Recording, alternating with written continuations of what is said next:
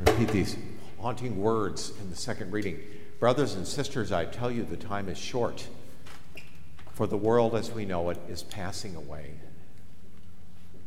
After last year, I'm not sure that I'm kind of happy. At least last year passed away, so hopefully we'll have a better one. But of course, St. Paul was living in very, very difficult times.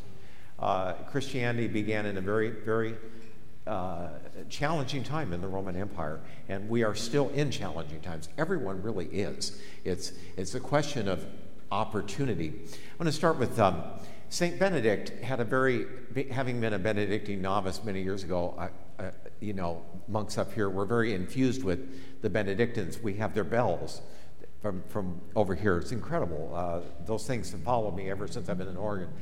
But the Benedictines used to have a motto. They have a motto, to keep death daily before your eyes. Now, that sounds depressing, but it isn't. It's a reminder that life is short and precious, and we should take advantage of every opportunity that God gives us, because each one will equal something in heaven. When we do get into eternal life, we will regret how much time we've wasted, and the opportunities we missed will be incredible, but also he'll show us the times that we did click and the wonders that have followed from simple actions. So even what the monks used to do is, and this is really true, in the Middle Ages in particular, they would actually put a skull on their desk, a real one. One of my friends in the seminary or the monastery up at Lacey, Washington, the classmate, Father Paul, I had a Halloween one that was life-size and very realistic. I put two red eyes in it, for Halloween one year. And anyway, he saw it and he says, I got to have that for my desk. And, he still got it there. He started out as a joke, and it ended up being a real thought provoker for him. And it's something, we don't think about it that way. Our society is more like my father. Only I could put St. Benedict and my father in the same sermon, but I'm going to do it. My father was an agnostic in the truest sense of the word. He did believe in God, but he said if God has any interest in the world, he can't be good because of things like 9/11 and name your poison. And this is something people struggle with. God gives us a choice. It's a legitimate choice. It's not the right one, but God, we're here to make a choice, and so it has to appear, that we have to find God.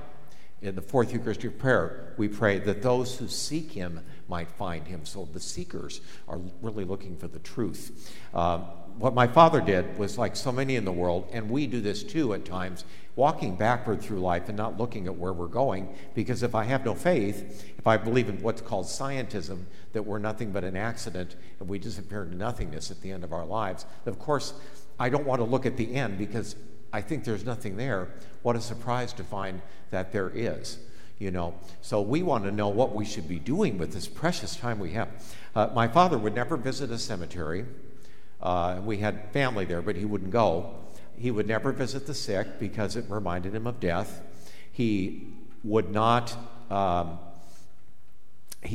talk about relatives that had passed away because it bothered him too much. When my grandmother was dying, he wouldn't come down very often. I was taking care of her for a year and a half. And I asked him once, I said, it was 4 hours away, but I said, why don't you come down more often? And he said, well, if I imagine her being healthy down there in Lakeside, California, and that makes me happier. I said, okay, well, whatever works for you, that doesn't work for me. And when he was dying, he told me, he knew I was going to be a priest, although I hadn't gotten into it yet. He said, I led a very selfish life, and now there's nobody to visit me either. All my friends were like me. And he said that so that I wouldn't forget it, that he'd learned his lesson, but it was a little late in life. And we don't, all of us, we go back and forth between, many people have told me, I visit them, when they're ill, oh, why is God keeping me here? I want to go home. It's a common thing for some people. And it shows that really, although death is scary because we haven't been through it, on the other hand, we're going home. And so it should be kind of looking forward to it. It's not morbid. It's only morbid if we don't believe it's a gateway. So while while we're here, God teaches us what is important. My spiritual reading, in part, consisted of an interesting book by a Catholic that used near-death experiences by relating them to church teaching and the scriptures. So you got to be careful with those kind of things, that that they are legitimate and all that stuff. But what they came back with, every single one of them in the book at least, that God had showed them what their mission in life was. He said, you're not going to remember this because you have to find out yourself when you get back, that you're not your time yet. You have something yet to do. And most of us wonder, what the heck is my mission? You think my mission is to be a priest, but it's really to individuals. I preach to one person. Sometimes I don't know who that is, and they hear things that I didn't say. You see, God works in very strange ways. We cross paths with people. Sometimes it's not a good thing. I got insulted by an old friend. It's kind of a funny thing. But I've learned, when something like that happens, we've all had experience of being criticized. It wasn't anybody in the parish or anything.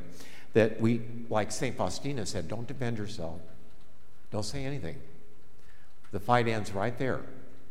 And it's true. And that's the way Christ wishes us to go. It's really true in politics, isn't it? That comes up at the dinner table. Just be quiet. That's what, it solves a lot of problems, actually. And also it bugs the other person to death because they want to fight with you. So that's what St. Paul said. If we respond with love, it's like heaping hot coals on your enemy's head. And they learn something from it. But what matters is we're here particularly for individuals. Yes, sometimes we have a cause. We have a lot of outreach. I'm sorry we don't have the food boxes right now. We have no control over that. It was a grant from the Archdiocese, and right now it isn't here. But we have so many outreaches. Last week was Unbound. I love that. I love that charity because I sponsored several people over the years myself. And these are just opportunities, but really every day we find, Grandma's calling on the phone again, and my mother used to have 10 stories. And when she came out with one, we whispered to each other, there's number 8 again, But we listen. And just to listen, or I'm giving you little examples, but, somebody, you have a potluck or something, and somebody brings over something you don't like and you take some anyway. That is like gold. That's what St. Teresa of Lisieux used to do. She would eat anything. And so they gave her all the bad stuff after a while because she wouldn't complain. But that's holiness. It's making use of the little things that God gives us. In the place where I was, they had somebody checking people in that was grouchy, I thought, at first I thought, boy, you're not doing your job very well. But then it occurred to me that it's probably under a lot of COVID stress. People are very demanding right now in coming into places that where you stay for a visit. And just to try to be kind rather than criticize we can't underestimate the power of one small act of kindness. This is what our Lord was telling them, and I want to repeat it to you. I really feel that God put it on my heart to mention that, is that small acts of kindness are very, very valuable to God. What we think is important is not. As I've said many times, the Lord is not going to say to us, it's already getting into the past here, who put up the church here. It was a huge, huge sacrifice, a huge undertaking. It took up 1.5 years of my life of constant meetings. But what he's going to say to us is, how did you treat each other while it was going on? With the community dinner, it's the dinners, but also how did the workers treat each other? Did you see me? I was there picking up a dinner. We got a couple coming up here. We're going to have at the announcements. And so life's full of opportunities. Last year was a bummer. I just put on my phone a picture of the funky bridge down there that goes over to Minto Brown Park with the orange sky. I still can't believe we had a sky that matches the church, but we really did. But with that, the election, with COVID, not being able to come into church, coming into church, there were so many opportunities to show love to God. And before you know it, our separation is going to end, and those who love God will be coming back to church physically when we can. Right now, it's a little tough for some people, but this is our opportunity to show love to God. And in differences of opinion, of which we've had, the country's never been so divided. Well, I can't say that. In the 1960s, we had problems like this, and we got through it. We'll get through this. But in the meantime, charity sometimes means not saying something, even though you may be right. It's better just to be quiet. For peace. This is what God asks. Sometimes there's times to speak. I'm very pro-life, but there's times when we don't speak. It has to be according to the will of God. We listen to the Holy Spirit. If we're infused with the Spirit, He's going to point out the different ways that God wishes us to make a difference in the world. I'll finish with, I had a seminarian came by here. I can't remember the meeting. I mentioned this before. And I knew him, but we hadn't been friends or anything because I've been out for a long time. And he came over and he said, I would like to talk. So we actually went in the Adoration Chapel. Nobody was in there. So we had a little bit of a talk for an hour.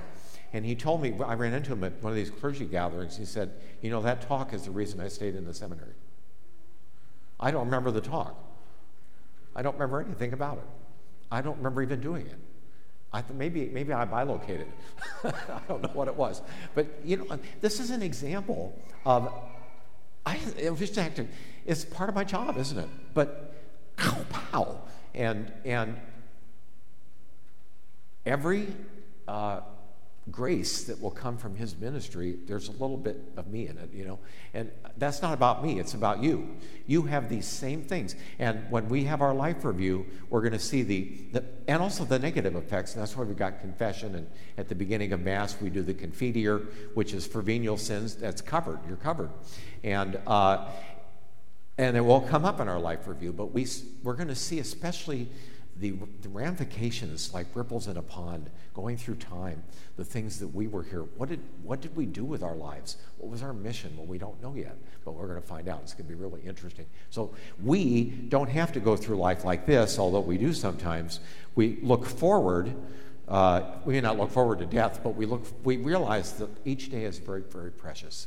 Maybe COVID has taught a lot of us not to take health for granted, not to take the freedom to come and go in church for granted, not to take our families and life for granted, not to take going out to a restaurant for granted, not to take anything for granted. Everything is a gift from God, even these sufferings, because each of them relates to Christ. The more we are able to go through something for someone else, the more we're going to relate to Christ forever. And that's the levels of heaven. So we just thank God for this pre-Lent reading. Gives us a chance to think about what God may be putting on our hearts to do or to be during Lent.